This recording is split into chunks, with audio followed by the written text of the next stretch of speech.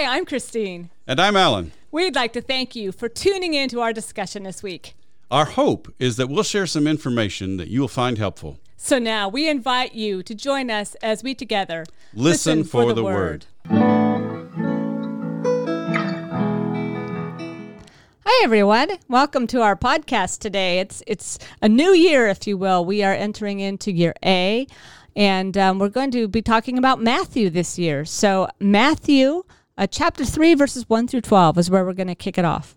Thanks, Christy. Yeah, our gospel lesson today presents Matthew's version of the ministry of John the Baptist.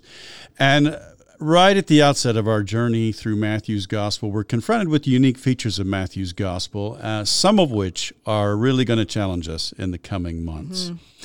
And again, as I think back, we started our podcasting journey 2 years ago toward the end of year C, and we did some episodes on Matthew. I think it makes sense as we approach Matthew's gospel this year to make some introductory comments. Much has been made about the structure of Matthew, for example. There are 5 significant teaching discourses in Matthew's gospel, and many have tried to see this as an intentional parallel with the 5 books of Torah. I don't see that myself. I mean, the structural markers, those chapters are structural markers, but they're not the only structural markers in Matthew's gospel. And I will also have to recognize that Matthew does emphasize, perhaps even more overtly than the other synoptic gospels, the role of Jesus as an authoritative teacher of Scripture. We're going to find Jesus quoting a lot of Scripture in Matthew's gospel. Well, I guess I had heard and others have said, well, this is the Jewish one. He's quoting it because they're trying to show that he has this knowledge of the Old Testament. Right. And the flaw with that is that we saw last year, Luke's relationship with the Septuagint is incredibly strong. He is drawing on even in some of the parables, he's drawing on stories from the Septuagint, and he begins his infancy narratives with very Jewish notions about purification and about obedience to the law. So the whole New Testament is permeated with quotations to and allusions to the Septuagint. I think what's interesting, and I'm bringing this up, is because the same person was telling me, oh, well, Luke is the Gentile gospel, and Matthew is the... And I tried to instruct her that this is not that simple. But in our congregations, especially those who are a little bit more scripturally literate, this is kind of the assumption. I know it is. That's just kind of an aha. We have a little re-education to do, I think. We do indeed. Because we really don't know all that much about Matthew or about the community he was addressing. It does seem legitimate, based on some details Matthew includes, to conclude that Matthew was writing from a Jewish Christian, or some would say a Christian Jewish perspective, to a community that would have been familiar with those concerns. However, we cannot ignore the fact that Matthew also clearly envisions a mission beyond the Jewish people. And in fact, Matthew's gospel contains some of the harshest words of judgment against the Jewish leaders, which has in recent days been taken as an evidence of his anti-Semitism, which is, in my opinion, a blatant anachronism. I agree. But for Matthew and his community, as well as the rest of the early church, by the time Matthew's writing his gospel, the inclusion of the Gentiles is already an established fact. Right.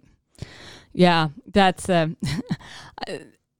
when you pull out that this is this anti-Semitism. Yeah, this is taking it out of context. No, it's completely. It would be like saying Jeremiah was anti-Semitic for criticizing the people for what they were doing. Yeah. It doesn't hold up, so don't fall into that one. There are some statements in Matthew, however, that have been taken and used by anti-Semitic people. Absolutely. And that's part of the problem. That's the problem, right? Yeah, okay. Yeah. Now, I would say that for me, the most prominent feature of Matthew's gospel is that, as Gene Boring says in his section on the Gospel of Matthew in the New Interpreter's Bible, which, by the way, if you have access to it, I really recommend it. It's a good set. Anyway, Gene Boring says that it is a thoroughly eschatological gospel, and I would agree with that.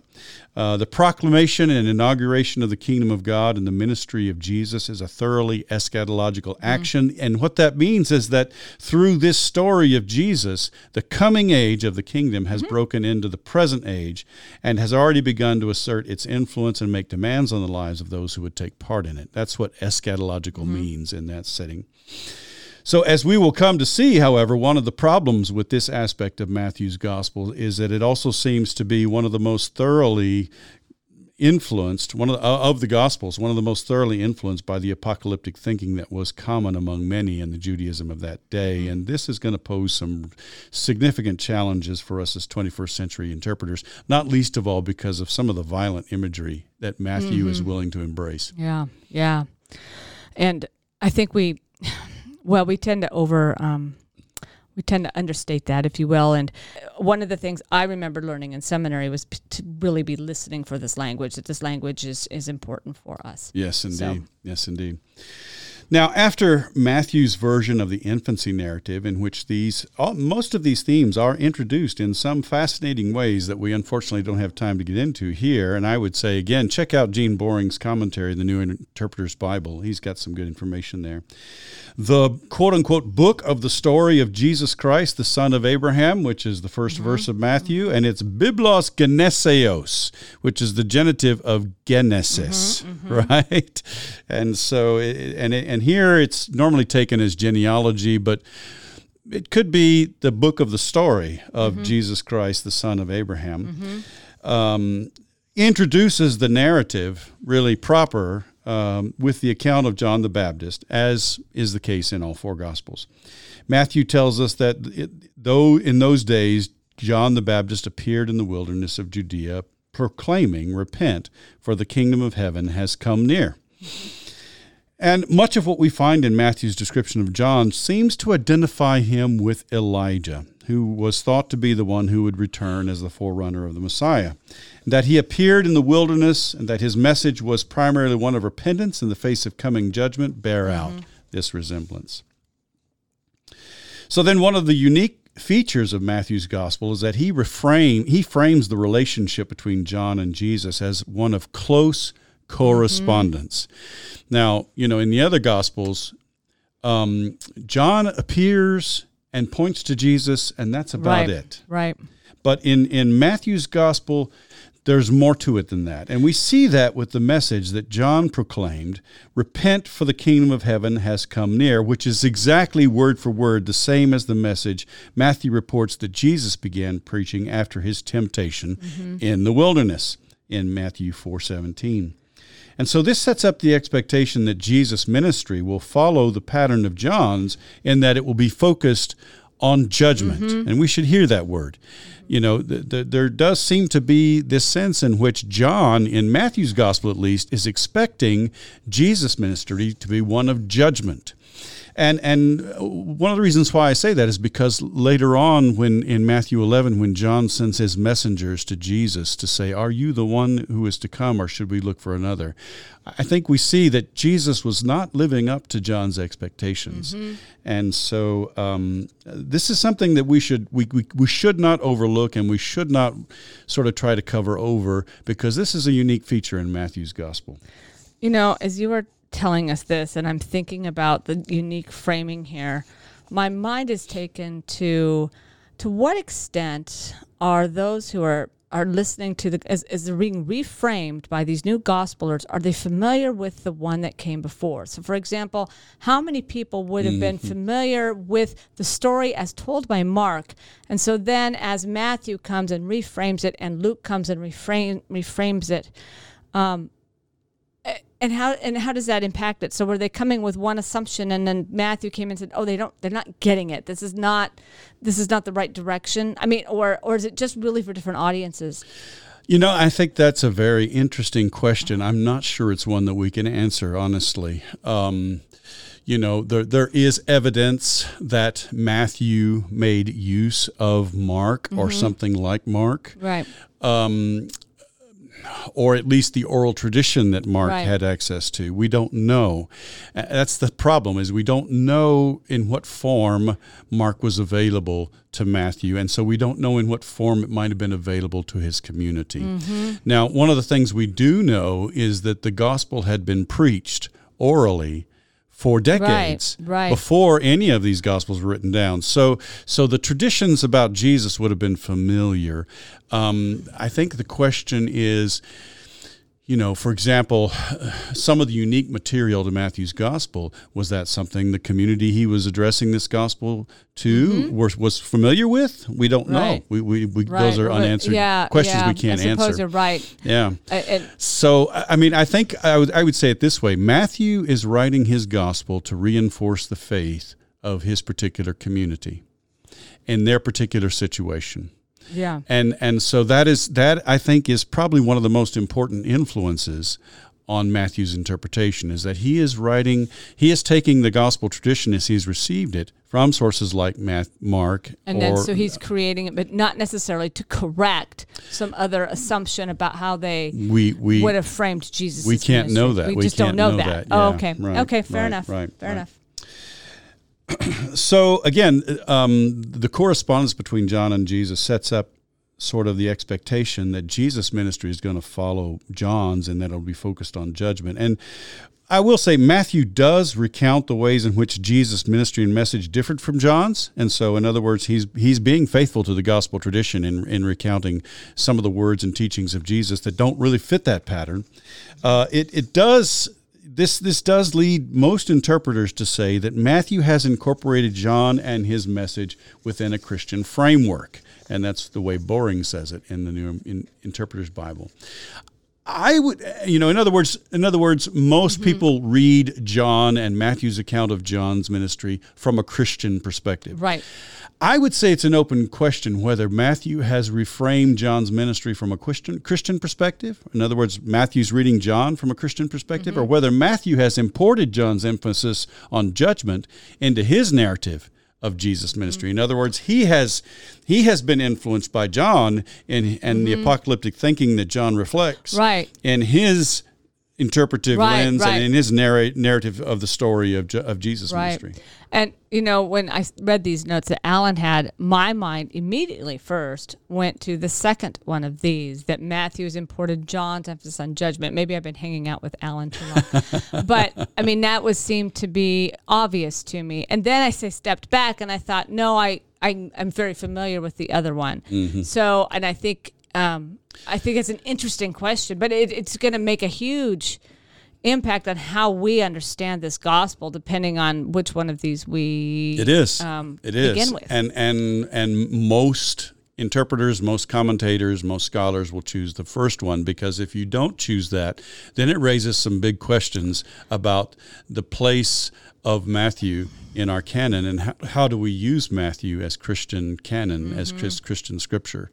And yet, I think, and I would say the latter perspective is one that is more recent, but I think it has been raised by people who are concerned about the violent imagery in some of Matthew's parables, for example, as well as in comparison with the same parables in other Gospels, right? So particularly in Luke, there's more violent imagery in Matthew's Gospel than in comparable parables in Luke. And the other thing I think is that this awareness of, that the apocalyptic influence on the New Testament is not necessarily one that is consistent either with the biblical basis in the Hebrew Bible of the prophets, nor consistent with Jesus' message. And so, we have some challenges here that we're going to be looking at with Matthew's gospel. Yeah, it is. And to throw in an aside, most of us still are framed with this collapsing that Calvin does, that they've done, and that does so well that becomes part of it. And I know many ministers that do that today. They don't even really spend time pulling apart these different views. But I think it's important for us to get that historical context into our knowledge about how the story's told. I'll say it this way: given my experience and my background with reading the Gospels, I can't approach Matthew any other way than this, honestly, and approach it honestly. Yeah. So again, like all of the Gospels, Matthew interprets the ministry of John with reference to Isaiah 40, chapter 40, verse 3. This is the one of whom the prophet Isaiah spoke when he said, "The voice of one crying out in the wilderness, prepare the way of the Lord, make his path straight." Now, in all of the Gospels, it seems clear that the role of John is the one of a forerunner. But in contrast to the original context in Isaiah, where this statement refers to God as the one who will clear the way for the people of Israel to be released from captivity, the Gospels all apply this statement to John as the one who is preparing the way for the Lord Jesus. And in Matthew, we see this preparation is accomplished by John's preaching about the need for repentance. We also see this emphasis on John as the one who's preparing for the way for the Lord Jesus, in that in the Hebrew Bible, it says, "Make straight a way for our God." Mm-hmm. In Matthew here, as in all the other Gospels, it's "make his paths straight." So in other words, the Lord, and in the gospel context, the Lord is going to be Jesus. Right. So, again, the idea is that John is the one who's preparing the way for Jesus to come, and this preparation is accomplished by his preaching about the need for the people to repent. So, we're moving on then. What happens next? Well, one of the things we're going to see in Matthew is that Matthew is fond of citing Scripture. And again, typically Matthew cites from the Septuagint, the Greek version of the Hebrew Bible. Interesting. I don't think that's really an interesting point. Matthew, who's perceived as being the one who is the great Jewish scholar, is not quoting it from the Hebrew Scripture, but from the Septuagint. Yeah, as does the rest of the New Testament. Right, as does primarily. the rest. But, it's one of those, I think, interesting little things when I get that, well, he's obviously just approaching this. And you're talking about, I think the Septuagint in itself marks kind of a mixed culture, right? You're talking about Hebrew and you're talking about impact of the Septuagint was translated for a Jewish community in Egypt, who were primarily Greek speaking. Exactly. Basically. Exactly. Yeah. Now, I do say typically from the Septuagint, because there are some significant quotations in Matthew where we're not sure where he's quoting from, actually. Oh, interesting. So we'll get to that when we come there. Now, it is clear, however, that he is using material that he has received from the gospel tradition, because the way in which Matthew cites Isaiah here, of whom the prophet Isaiah spoke when he said, is unique in his gospel. And, that Matthew, like other Christians, typically started with the conviction that Jesus represented the fulfillment of God's redemptive purpose in the Hebrew Bible, and not with the idea that individual texts in the Hebrew Bible represented predictions of Jesus. We will see further as we work our way through Matthew's gospel. And this is contrary to the way most people have treated it. It's been treated in most of Christian history, beginning with the apologetic notions of early church fathers like Justin Martyr and Origen. Well, and it runs up to today. I mean, this is pretty common practice in my congregation, right? Yeah. Oh, well, Jesus is predicted in Isaiah, then God's predicted, and that's it. That reverses the direction. It's not that they go back to the Old Testament and they say, "Oh, see, this is Jesus." Mm-hmm. They start with Jesus, and they start with the conviction that Jesus is the fulfillment of God's purposes, and they find those correlations and those correspondences in the Hebrew Bible. Mm-hmm. Yeah. Okay. Now, Matthew continues then with a description of John and his ministry. Now, John wore clothing of camel's hair and a leather belt around his waist, and his food was locusts and wild honey. Then Jerusalem and all Judea and all the region around Jordan were going out to him, and they were baptized by him in the Jordan River, confessing their sins. This is paralleled in Mark 1:5-6, and while the content is essentially the same, the agreement is not word for word in the Greek text. The emphasis here, though, on the rough quality of John's clothing and the austere diet that he observed. And I think about Daniel here, who would not accept the rich food in Nebuchadnezzar's court. With this basically, this marks him as a prophet and reinforces Matthew's presentation of John as the Elijah, whom many expected to come as the forerunner of the Messiah. So it's not just a quirky detail; it has purpose. This theme, this Elijah theme, is Calvin's going to pick up on that as well. So the outcome then of John's ministry on the surface of things seems to be a success. Matthew says that Jerusalem and all Judea and all the region around the Jordan were baptized by John. And of course, if that were true, that would have been incredible. But of course, the next verses imply that there were some, and later on in the narrative, perhaps we should conclude many, who did not respond in this way. The use of all for many is well attested in the Hebrew Bible, and so this is just basically an idiomatic way of speaking. What is important for Matthew's purpose is to indicate that John fulfilled his role as the forerunner by bringing the people to repentance in preparation for the Messiah's coming. And so the next section, what happens in that?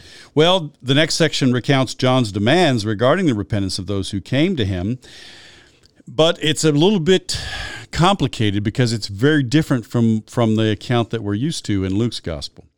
Matthew says, but when he saw many of the Pharisees and Sadducees in the New RSV translation, coming for baptism. So the New RSV translates that the Pharisees and the Sadducees were coming for baptism. He said to them, you brood of vipers, who warned you to flee from the coming wrath? Therefore bear fruit worthy of repentance, and do not presume to say to yourselves, we have Abraham as our ancestor. For I tell you, God is able from these stones to raise up children to Abraham. Even now the axe is lying at the root of the trees. Therefore every tree that does not bear good fruit will be cut down and thrown into the fire. Yeah.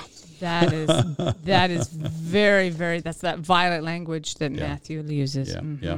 Now, one of the most notable features then of Matthew's account of John's preaching is that he tells us that all of this is in response to seeing Pharisees and Sadducees, again, as the RSV says it, coming for baptism. And the Greek phrase is epi. And that could be translated that way. But one of the things that is often overlooked is that there is some overlap in the prepositions and the use of prepositions like this in the Greek New Testament. And so here, epi really probably just simply means ice.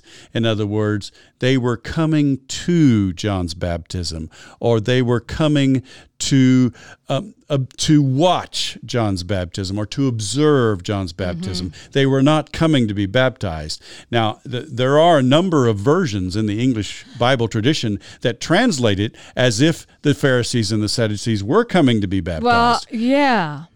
The Common English Bible, the New Common English Bible does it that way. The Contemporary English Version, the Good News Translation, or today's English version. Gene Peterson's Message maybe suggests it. The New American Standard Bible, Tom Wright's New Testament for Everyone, and the New RSV also suggest this way. I think, however, it's historically unlikely that these Pharisees and Sadducees were coming to repent of their sins and be baptized publicly as a show of their repentance by this. It doesn't quite make sense. By this guy wearing camel's hair and a leather belt coming from the wilderness. I just don't see that as historically. John, I'm just going back to the earlier one. When John sees them coming, he criticizes them for showing up. So maybe John wonders if they want to be baptized, or they're there, they're present, they're watching something. I think the point is that John is trying to point out is that, they think that their position in the kingdom, in the coming kingdom, is secure because they're descendants of Abraham. And John says, you got it wrong. You have to bear fruit worthy of repentance in order to escape from the impending judgment or the coming wrath. This is a very interesting piece because you're right. These are a group of people that would probably look at John and roll their eyes and think, oh, wow, we are so above that. And so now Calvin is not going to read it that way, by the way. I understand. But I think that's an interesting point, because if they are just watching, that kind of changes things around a little bit in this. It really it really brings that they us versus them Yes. even more into conflict. If There you is will. this conflict, and that I think that's the purpose of this, is to bring out the conflict that's going to run throughout the Gospels, the Gospel of Matthew. Yeah. Now, I will add this: some of the older translations, as well as some newer translations, take the same approach that I'm taking here. The Geneva Bible just simply said, "Coming to John's baptism." American Standard Version, the King James Version, all say it that way. The English Standard Version, which is a newer translation, Holman Christian Standard, the New Living Translation specifically says, "Coming to watch his baptism." Interesting. Yeah. The NIV also translates it this way. So there is a significant portion of the English Bible tradition that takes this interpretation as well. Yeah. That's a really interesting point. Yeah. Yeah. So, but I do think that the reason why this passage is here is in Matthew's gospel, its function in Matthew's gospel, is to introduce the conflict between the Jewish leaders and those who are representatives of the kingdom of God, like John, and then it's of course going to be transferred to Jesus, and they're the ones who are the brood of vipers, to whom John really does deliver a very harsh message of impending judgment, the coming wrath. Okay. Now, I think it's important to note that Matthew omits John's specific demands regarding repentance as found in Luke chapter 3, verses 10 through 14. They come to him and ask him, "What shall we do?" And John says, "Well, if you have 2 coats, share one. Right. Or if you're a tax collector, don't collect more than you should. Or if you're a soldier, don't extort people, using the threat of violence." That part is left out. And I like, so W.D. Davies and Dale Allison have one of the most extensive critical commentaries on Matthew in recent years, and they suggest that Matthew is reserving the role of teacher, this kind of ethical teacher for Jesus. And we're going to see that coming to the fore in the Sermon on the Mount, especially in Matthew 5:21 through 48, when Jesus is going to say, "You have heard that it was said, you shall not kill, but I say to you," and Jesus then becomes the one who is teaching them the specifics of how they're to conduct themselves. You said something interesting there. You said this was left out, or was it simply just not added? And I think that makes some difference, because it kind of suggests, was that part of the tradition then that he would have put it in because it had been included before, or indeed is this something that was added? Well, and that's a good question. This is Davies and Allison's suggestion. This part about the specific demands is only found in Luke 3:10 through 14, so we don't know if it was in Q or not. The part before and the part after this is found in Luke. So and pretty word for word. I so see. it seems Okay. like the part before and the part after this in Luke's gospel is very similar, and so it seems like maybe these verses were in Q and that Matthew chose not to report them. So we can't know that for sure. Right. But that's the take that When Davies we and find Allison Q, have on it. right? Yeah, boy, wouldn't that be Q. amazing? Yeah, that would be amazing. So then the conclusion of the lesson, Matthew returns to the material that he shares with Luke in verses 11 and 12. The Q tradition, if you will. "I baptize you with water for repentance, but the one who is coming after me is more powerful than I, and I'm not worthy to carry his sandals. He will baptize you with the Holy Spirit and fire. His winnowing fork is in his hand, and he will clear his threshing floor, and he will gather his wheat into the granary, but the chaff he will burn with unquenchable fire."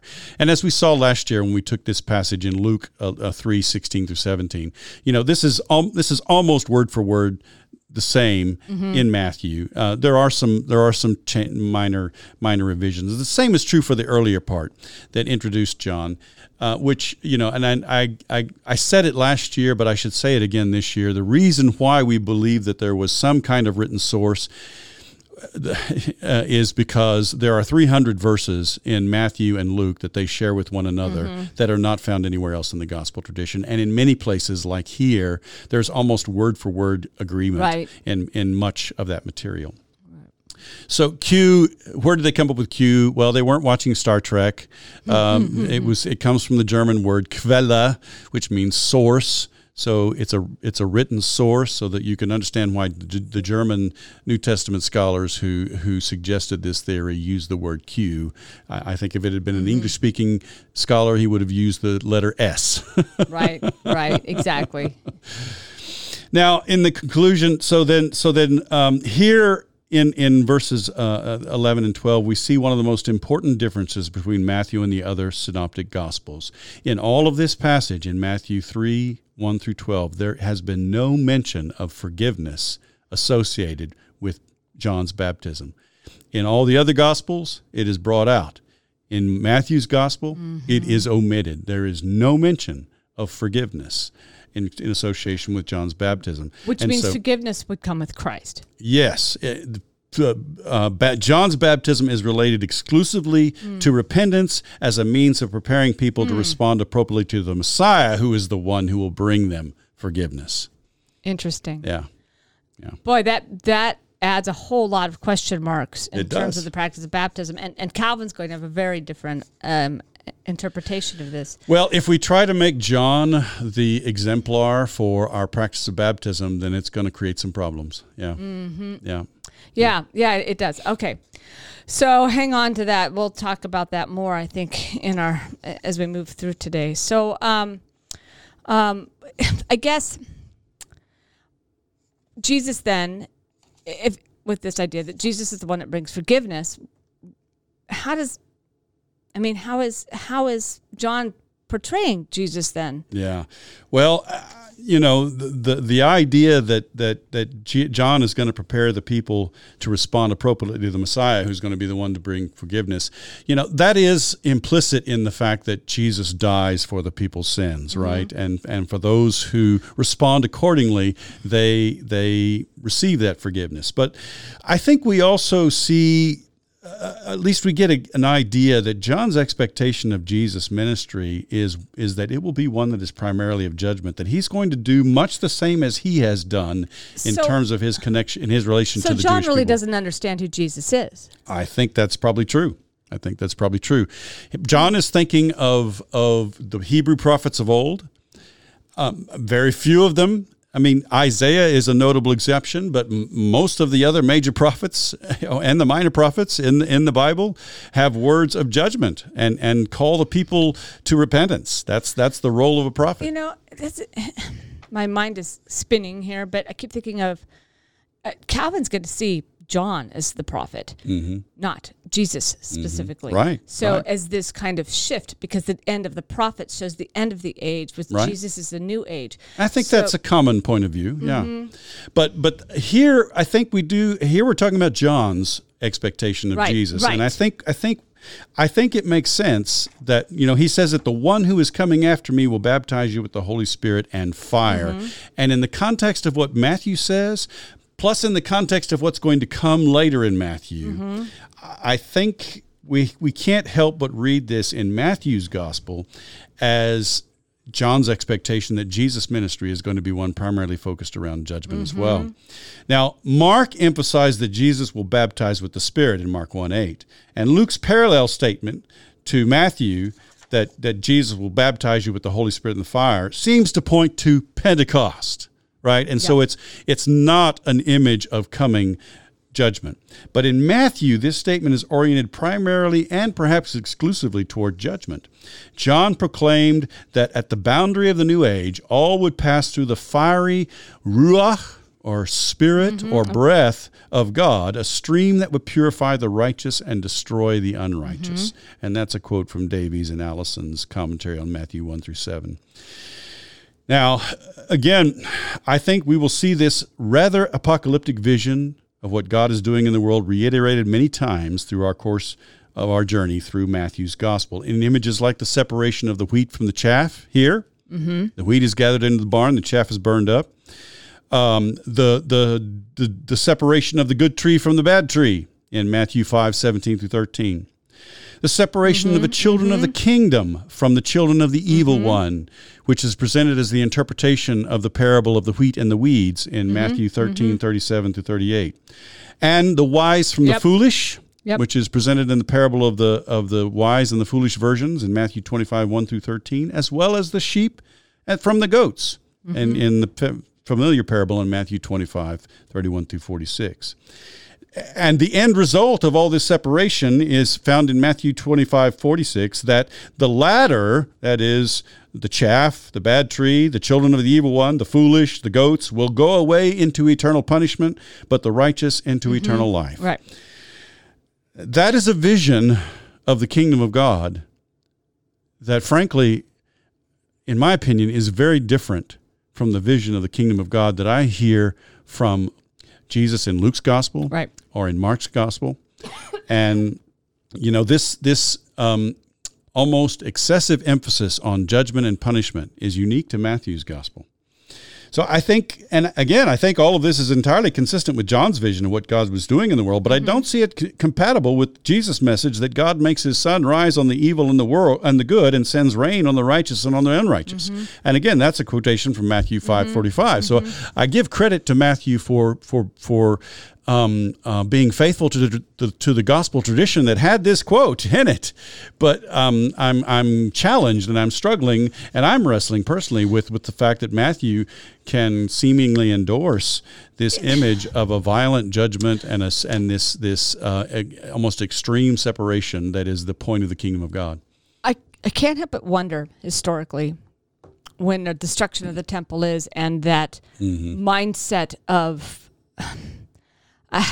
the mindset that leaves you in, if that impacted his interpretation. Apocalyptic literature typically arises, literature that is oriented toward apocalyptic themes primarily arises among people who have experienced some sort of oppression. Right. Right. Yeah. And so if Matthew's writing to a community that's been expelled from Jerusalem because of the destruction of the temple, then perhaps we can understand this. So again, we're confronted at the outset of our journey through Matthew's gospel with the fact that Matthew seems to have interpreted Jesus' ministry more in line with the judgment that John the Baptist foresaw than the other synoptic gospels do. And for me, this makes Matthew's gospel one of the most difficult to interpret because in it we find an unusual combination between Matthew's interpretive lens, which seems to be distinctly colored by judgment and apocalyptic themes, and Matthew's faithfulness to the gospel tradition, which, in my opinion, presents Jesus in a very different light. Yeah, I think so. Well, we'll go look at Calvin in just a little bit. All right, thanks.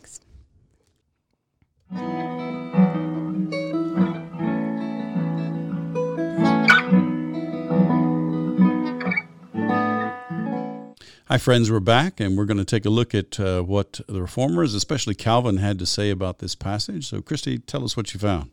There's a lot of themes in this passage, and despite not being any longer than most of the others we look at, when you looked at Calvin's commentaries, there was just a lot of stuff he's packed into here. And I think just to kind of give you an overview of some of the things that come out that are important for our Reformed tradition, obviously, Calvin, the harmonizer, spends a little bit of time trying to figure out the differences in the Gospels. Why are they different, and why do they start in different places? And so that's one of the first questions he starts with here. So he's framing this in terms of this kind of broad work of God in the human world. And so for Calvin, there's this Old Testament period, if you will, that comes to an end and a time of silence. The prophets, he ties directly to them. And then there's this time of silence where people have to live in memory or hope or seeking another voice. But they are, as he says, that is the wilderness. This is the wilderness where there's no prophetic voice. So he's using that metaphorically in his interpretation. And that's a common viewpoint from, I think, a theological point of view, and even those who are biblically minded, they see the Word of God in the Hebrew Bible, and then this gap, and then we see the New Testament. I think historically speaking, we'd have to say there were prophets and speakers and people who arose and addressed the people throughout that period. Right. But this is his interpretation of it. So, right. And then obviously Mark, beginning the gospel with John the Baptist, and Calvin explains this as that it is with John the Baptist that the law and the prophets come to an end. So John marks, if you will, this new beginning, interestingly enough. So I think that's interesting. Instead of saying it's Christ where it's ushered in, it's with John. And there's a couple reasons that he says this later on. It really has to do with the initiation of baptism. Yeah. And that is done by John. And so John is the one who initiates baptism. John's the one who initiates baptism, which is interesting. The practice, the sign. And if you're a Presbyterian, you know the sign and seal. Right. It's the sign that is begun by John. And, wow. And therefore, well, I'll get into that in a minute here. So he explains this in the context of actually Malachi, because Malachi he views as being the last of the true and lawful prophets. And so quoting Malachi 3:1, See, I am sending my messenger to prepare the way before me, and the Lord whom you will suddenly come to his temple, the messenger of the covenant in whom you delight. Indeed, he is coming, says the Lord of hosts. Well, and from a biblical standpoint, from the New Testament standpoint, Calvin is harmonizing the Gospels, and whereas Matthew, Luke, and John cite Isaiah chapter 40 verse 3, Mark cites this combined quotation from Malachi 3:1 and Isaiah 40 verse 3. And this is important, and I can't tell. In the commentary, he sometimes he'll pull out one thing from Mark, one thing from Luke, but sometimes he'll put them all together. But he wanted to then contextualize what we've just learned, and then putting it into this context of Malachi. Sure, it is. It's kind of hard. I feel like it's doing the exact opposite of what we are trying to accomplish by pulling apart our writers. Now, all of a sudden, we are confronted with trying to harmonize them all. Yes. And I think in today's world, we have a mix. I think we have this desire to pull them apart. We're being taught that, and yet somewhere in the back of our mind is this kind of one continuous story that's come down with the efforts of people like Calvin. So, well, and I think that's the version of Jesus that most people have started out with, and especially folks in the pews, that's what they have. Exactly. So a second theme is the scripture and the relationship between the gospel and the Old Testament. So in other words, that full, complete story is one of the things that Calvin is looking at. And obviously, connection to the prophets, that Calvin is drawing between these two. So when you're looking at that thing, is that as I mentioned, the prophets were not something new, but an extension of the law. And so this period of the last prophet to come of Christ, we just talked about that as having that break in between. The law indeed was given through Moses, and grace and truth then comes through Jesus Christ. Right. So Jesus. Calvin would say that Jesus would not supersede the law, but would be a fulfillment of the law, would be bringing the good news. So again, he's seeing this continuity. This is stuff that's all sounds familiar to us. Sure. But yet, this is where Calvin is working out some of that stuff. And I guess, just to point out how Calvin is harmonizing, he's talking about Mark beginning the gospel from a perspective that's quoted from Luke 16, and brings in John. Yes. Right. So he's bringing it all in together. He brings it all in together. Yeah. Right. So this same thing is placing John into then the historical order. So we've started to, part of that's with scripture, and in parts this historical order, he's also trying to make sense of our human walk. And so again, Mr. Calvin, who's harmonizing, is seeking to create that flow of God's purpose in the world. And so he actually goes into a bunch of time talking exactly about who John is. John's ministry, he says, he was about 30 years of age. He was born 15 years before the death of Augustus and began preaching during the reign of Tiberius. So he's giving us that historical context. Right. Then the next question is, what does it mean to repent, and what is John's purpose? And so in this process, John draws out that John was to offer baptism of repentance, but that this repentance was naturally connected for the forgiveness of sins. And so just kind of the opposite of what we just learned, that indeed that is why one repented. And again, that harmonizing would do that. In other words, there is no reason to repent unless you hope for forgiveness. Mm-hmm. He is preparing the way, John's for a perfect happiness in Christ, says Calvin, and he says that this will happen when all those are freely adopted by God, all those who repent, and God reconciles them to God's self, even though they are unworthy. So this is all big Reformation theology he's putting right into this passage. Right. And he's really emphasizing that this is the importance of John's ministry. It is an awakening of the people to the mercy of God.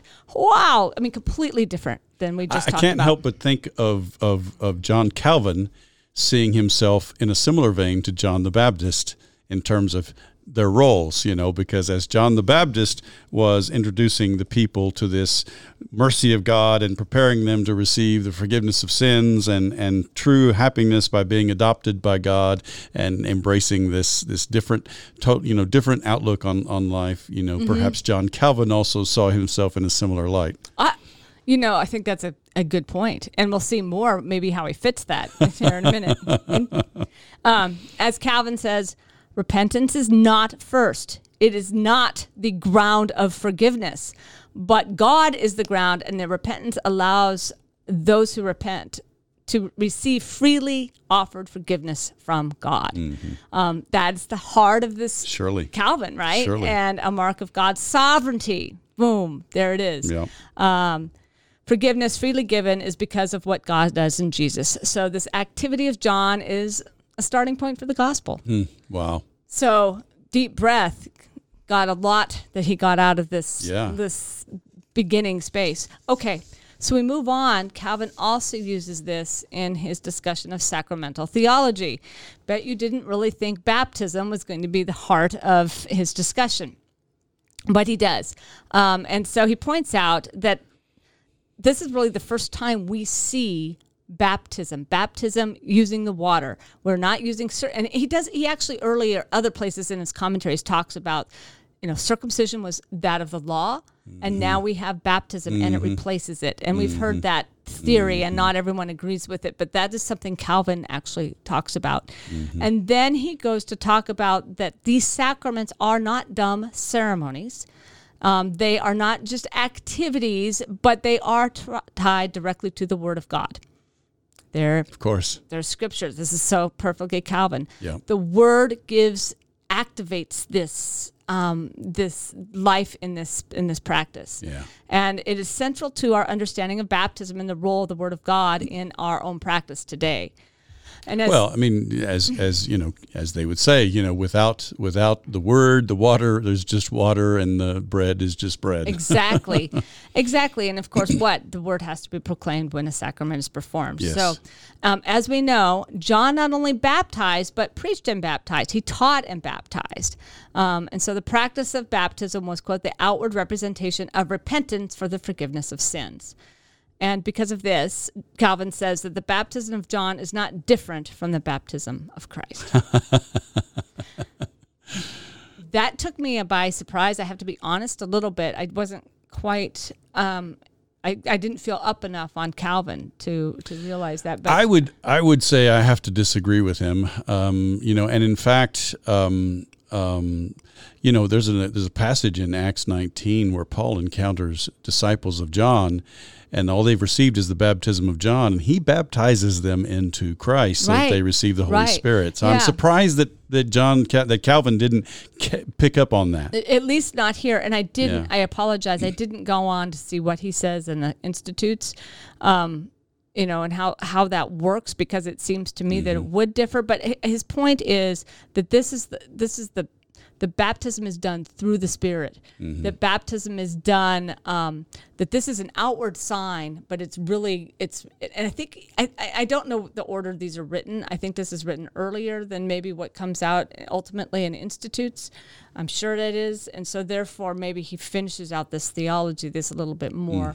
But he's beginning this concept of there's a sign, but the sign in itself doesn't hold what God does, but it's a sign and then it seals that promise of God of salvation. So, and as an act of the Spirit. Exactly. Yeah. So in that way, and suggesting that when Jesus then is baptized, we too have that same same baptism. We share that baptism. Okay.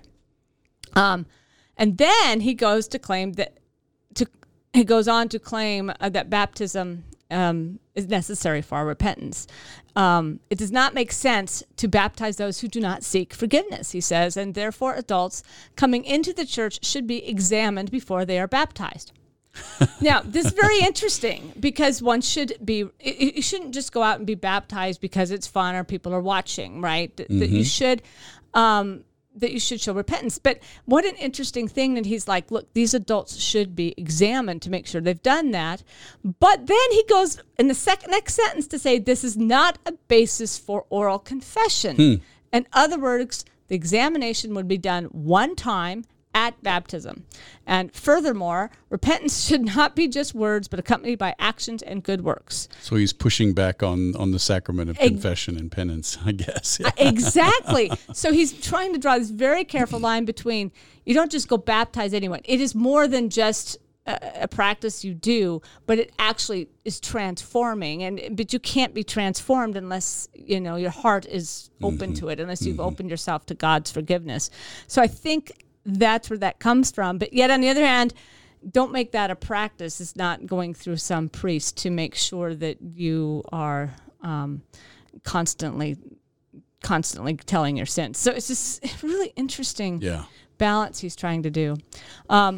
Repentance should not be just good words, and they are indeed they should be accompanied with actions, fruits of repentance. So it's an inward matter that then transforms heart and soul, that impacts how one acts. And this sounds, again, so familiar. This is the core of Reformed theology. Surely, absolutely. Well, and I would say there's a lot of biblical basis for that kind of idea that when one truly responds to God's grace in faith, that it changes the way one lives. That's a theme that runs throughout Scripture. Exactly. So then this moves on, also the signs of faith in general. And he talks a little bit about that these signs, again, the sacramental theology. So this is not only going to be seen in baptism, but also in the Lord's Supper later on too. A sign of, outward sign of what an inward transformation. So inward work of God. All right. Another theme, enemies of Christ. No surprise here, right? And here it's with the Pharisees, but his world is the papacy. I mean, he goes right away and starts attacking the Roman Catholic Church within the context of the Pharisees and the Sadducees. On the Pharisees, Calvin argues that the repentance was not just to a people, but to individuals. So he does an interesting play on equality, saying that repentance is equally open to all, but they don't all come to it equally. In other words, their life space has made them unequal, right? Which is interesting as well. And therefore, John addressed them with great severity. So these elevated groups that are not equal, at least in the eyes of society, then have to come at it with, if you will, I don't know if more sincerity is the right word, but maybe there's more distance or somehow for them to be asking for forgiveness and repentance. According to Calvin, John is really going after the hypocrisy of the Pharisees and the Sadducees. John wants to make sure that they did not gain more pride from this act of baptism, but more than that, that the rebuke was for the whole church, for those who are mesmerized by the power and the role. It was a chance to remind people that the justice of God, their creation of God, rather than their roles, that elevated them. Well, and I think it's not hard to see Calvin thinking of John the Baptist's words to the Pharisees and Sadducees, and in Calvin's mind, thinking of the Pope, the priests and bishops, and all their trappings of their lives. I think he would see a direct parallel, though. He's seeing, and remind everyone, the Roman Catholic Church of the 16th century is really corrupt, and it's really filled with wealth and ostentatious display of it at that, and popes are living in fancy villas and wearing fancy expensive robes, and so are the priesthood is just very, very elevated, and what people see is very, very elevated, and you could see exactly how you would see that, and this kind of assuming I'm saved, I'm in this role, but then you'd see them not carrying on actions that were expected of someone who was supposed to be pious. So exactly what he sees. So Calvin responds to the question, if John addressed the Pharisees with such harsh language, how should we react to enemies of Christ? So first he defines who those enemies are. Obviously, in his mind, Roman Catholics. But they are, first, people against sound doctrine. Second, that their actions are against Christ. And third, that they will use force in military conflict. In other words, he's condemning the militant sectarian groups. So these are going to be some of those radical reformers in there. But interesting, because mainline reformers are going to be caught up in war. So he has that concept of just war. And what an interesting problem there, because who's in just war and who's in unjust war? And he says it really depends where it comes from. If it comes from some kind of external desire, or whether it's coming from protecting, if you will, protecting what is good and right and true. So is it an attack on you, or is Of course, and of course it's, we know, practically speaking and from history, that it's a very slippery slope between those two, and it's very easy to think I'm doing this with all the best motives, when in fact there's some other motives mixed in. Yeah. Anybody can frame their actions as justified. Exactly. And so another part of this that's interesting, when the enemies of Christ, and I think he goes to John's appearance. So he actually talks a little about the details of John's appearance, and that John in his appearance is counter to what tradition has upheld as the true holy people. So he's claiming here that because they're respecting him and his camel hair coat and eating locusts and honey, that even those of means respect John, which I thought, okay, that he demanded respect even from those who have walked around in trappings of riches and robes.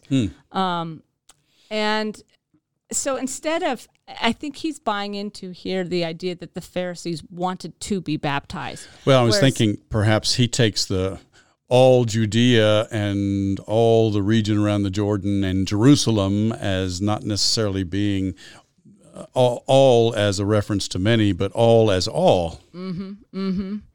But interesting here too. He wants to attack the practices of the monks in overemphasizing appearance as an advantageous holy state.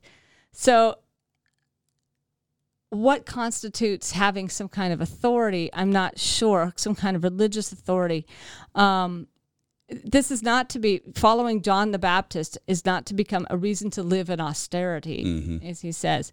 Just saying, look, this is a man from the mountains, that his dress was primarily reflecting where he came from, and to be simple and honest. So not ostentatious, but not necessarily as a model that we're supposed to follow, but rather that his authority came from somewhere else, I think is really what he's coming out of. That this isn't a guy who's just coming out of the tradition that's there, but he's coming out of the wilderness, if you will. Right. And finally, the last theme I saw was election. Of course. And I didn't go into as much detail, but he reads election into the passage. And of course, as in our earlier discussion with Alan, you can see exactly how he got there. The relationships between the chaff and the wheat.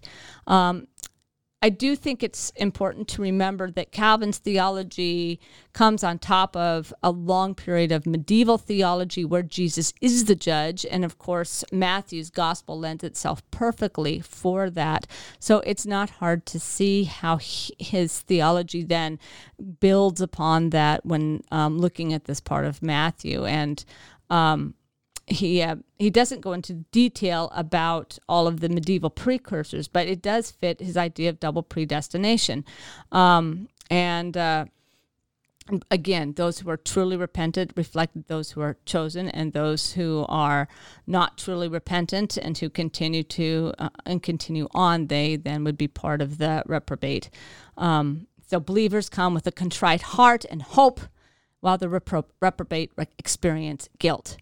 And Calvin does say that the idea of burning in hell is metaphorical, but he does say that it reflects a dreadful torment, which can't be comprehended.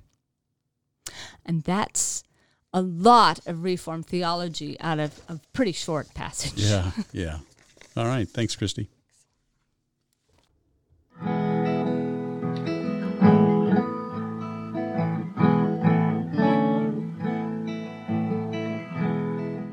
Hi, everybody. We're back.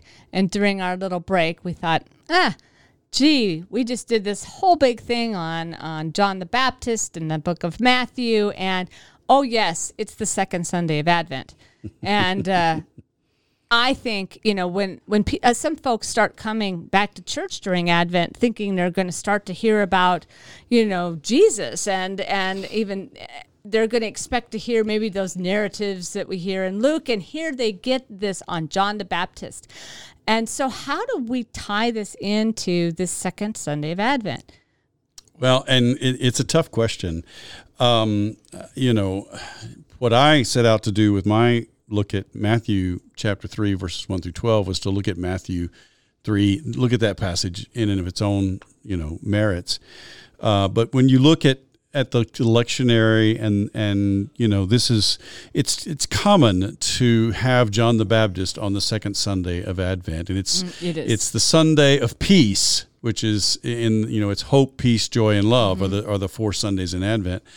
And we might think it weird or strange that the idea of peace is connected with someone like John the Baptist, especially as we see him in Matthew's gospel talking about wrath and the coming wrath and judgment and those kinds of things. I think what we have to understand is that John really is functioning in the role of a prophet from the Hebrew Bible.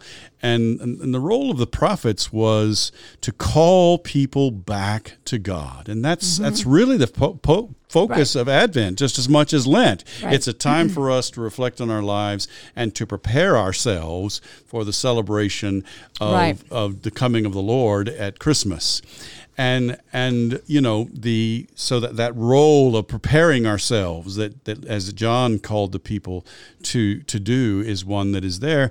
And the way in which peace comes in the Hebrew prophets is through justice. And we don't really hear a lot of that in Matthew's presentation of John the Baptist, but of course, all we have to do is go back to last year to Luke to hear, the things he said, to the people. If anybody has 2 coats, share. Tax collectors, don't collect more than you're supposed to. Soldiers, don't use your ability to inflict harm to extort money, these kinds of things. Those are all justice themes. It just doesn't come out quite so clearly in our Matthew text, but I think we can go back because, for example, the reading from Isaiah for the day is about the shoot that comes from the stump of Jesse. The Spirit of the Lord shall rest on him, the Spirit of wisdom and understanding, Spirit of counsel and might, Spirit of knowledge and fear of the Lord. With righteousness he shall judge the poor and decide with equity for the meek of the earth. That resonates with themes of justice for us.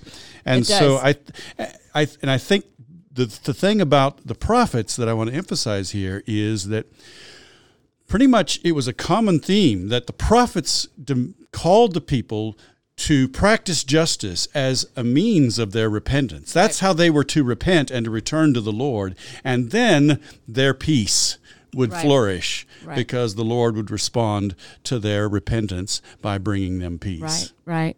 Well, I think, I'm thinking about this lectionary passage, and of course I'm thinking about Calvin's commentaries, which, they would have had the medieval lectionary, but this is Calvin, who didn't also want to celebrate Christmas Day, didn't want to take Calvin didn't want to make one Sunday special. Mm-hmm. Every Sunday is the Lord's Sunday Day. is the Lord's Day. Yeah. Or one day. I mean, Christmas wasn't even on Sunday necessarily, of course. So I think but I think what's important here is to hear the good news. You have to be aware of what's not so good. Mm-hmm. And I think we take the Christmas story and we kind of dumb it down when we don't realize why Jesus came and what and we don't realize the kinds of injustices and the kinds there of was corruption. Selfishness and the corruption and all of the things that make up kind of the human reality. And so when we celebrate Christmas, it's that renewal, like as you said, calling people back. But if we don't remind people about these stories before, I think we really do an injustice to Jesus coming. And it reminds me, we spend so much time, we begin celebrating Christmas, as we know, before we celebrate. And this is... We start decorating for Christmas before Thanksgiving. Exactly. Many people do, right? So this just stops us in our tracks. And this really takes us into the heart of the human pain and suffering that's there, which I think is really important for us to be in. And it's not comfortable to read this. It's not at all. But that's the case with the prophets as well. And yet the prophets were, and I've always maintained, that judgment in the Bible is always to bring people back to God. Mm-hmm. Now, I'll have to say, in the apocalyptic literature, that's not the case. That's not the case, And right. with Matthew, we see that coming out some. Right. That in some respects, judgment leads to condemnation and destruction. But I think here, now maybe I'm wrong, Matthew is, there's still a hope with Matthew, with bringing in John, because Jesus hasn't come yet. Yeah. Well, and again, I think we're meant to see in Matthew, again, in Matthew, in Luke's gospel, it's the crowds that come to John, and John says, "Who told you to flee the coming wrath?" Right. In Matthew's gospel, the crowds respond and are baptized. Right. And it's the Pharisees and the Sadducees to whom John says, "Who told you to flee the wrath that is to come?" Right. So the implication is that there are many people who have responded appropriately. They have repented, and they are preparing themselves to receive the one who is to come. And so I think that's another positive element in this passage as well. Yeah, I agree. Yeah. Mm-hmm. I like what you said a bit earlier about us dumbing down Christmas. I'm dating myself here. Perhaps I don't know if Charlie Brown Christmas is still on television, but I think that's our image of that cultural image of Christmas is the one that we want to embrace. Exactly. It's a warm and fuzzy Christmas. Christmas is a time to be happy. And so you have the 25 days of Christmas all through December instead of the 12 days of Christmas that start with December 25th and end on January 6th. Oh, right. Exactly. And the liturgical calendar says that until December 25th, we're supposed to be examining ourselves and preparing ourselves to meet the coming Lord in ways that John is suggesting. That runs totally counter to the cultural way in which Christmas is celebrated. And even how we think about it, and of course we talk about Advent, and I think we've talked about this before. What are you singing at Advent? And most people are singing Christmas carols, and in fact, and that's fine, but yet I think there's a space for this. I think especially, I keep thinking about right now, and every person has some place where they're angry about the harsh political rhetoric or the war going on in Ukraine, the injustice in Iran, the injustice in this country. The injustice in this country too. All of this is just eating us up, and you just feel like you want it to just all slough off your body. Mm-hmm. And somehow this coming of, I'm just going to come, and it's all going to come out here. And this gives us really the space to do that and to listen to that. I will say that, again, as I said, the second Sunday in every lectionary year is devoted to John the Baptist. Mm-hmm. And I think it's probably one of the most difficult Sundays to preach the gospel lesson because of that. And I'm not sure how well people can hear this message, but right. I keep trying. Yes, I think that's the key. I think the idea of we really do need to stop and take a look at our lives and see, how is my life contrary to the kingdom of God? How is my life not in line with Jesus and his message? I think that's a necessary action. And, most people do that when we observe the Lord's Supper. That's something that people think of in that space. But, the Christmas season, as it's called, that's not a time, that's a time for being jolly. And I use jolly, not necessarily joyful. Jolly is to me something superficial, something that is external. Right. And I think there can be joy associated with the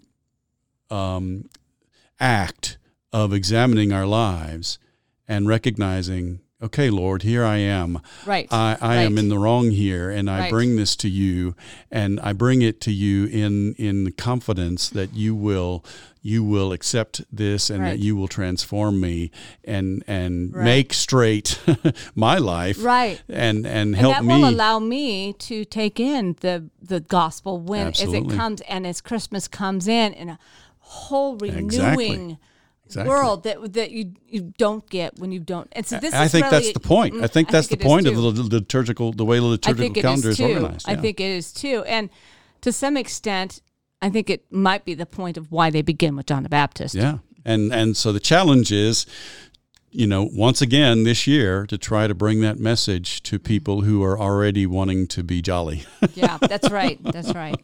Well, I think that's our podcast today. Thanks, Christy.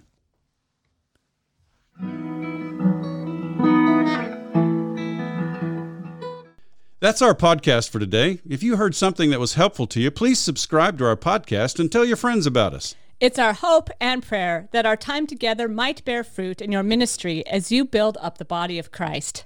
We hope you'll tune in next week, and in the meantime, let's keep serving each other as we together listen for the word.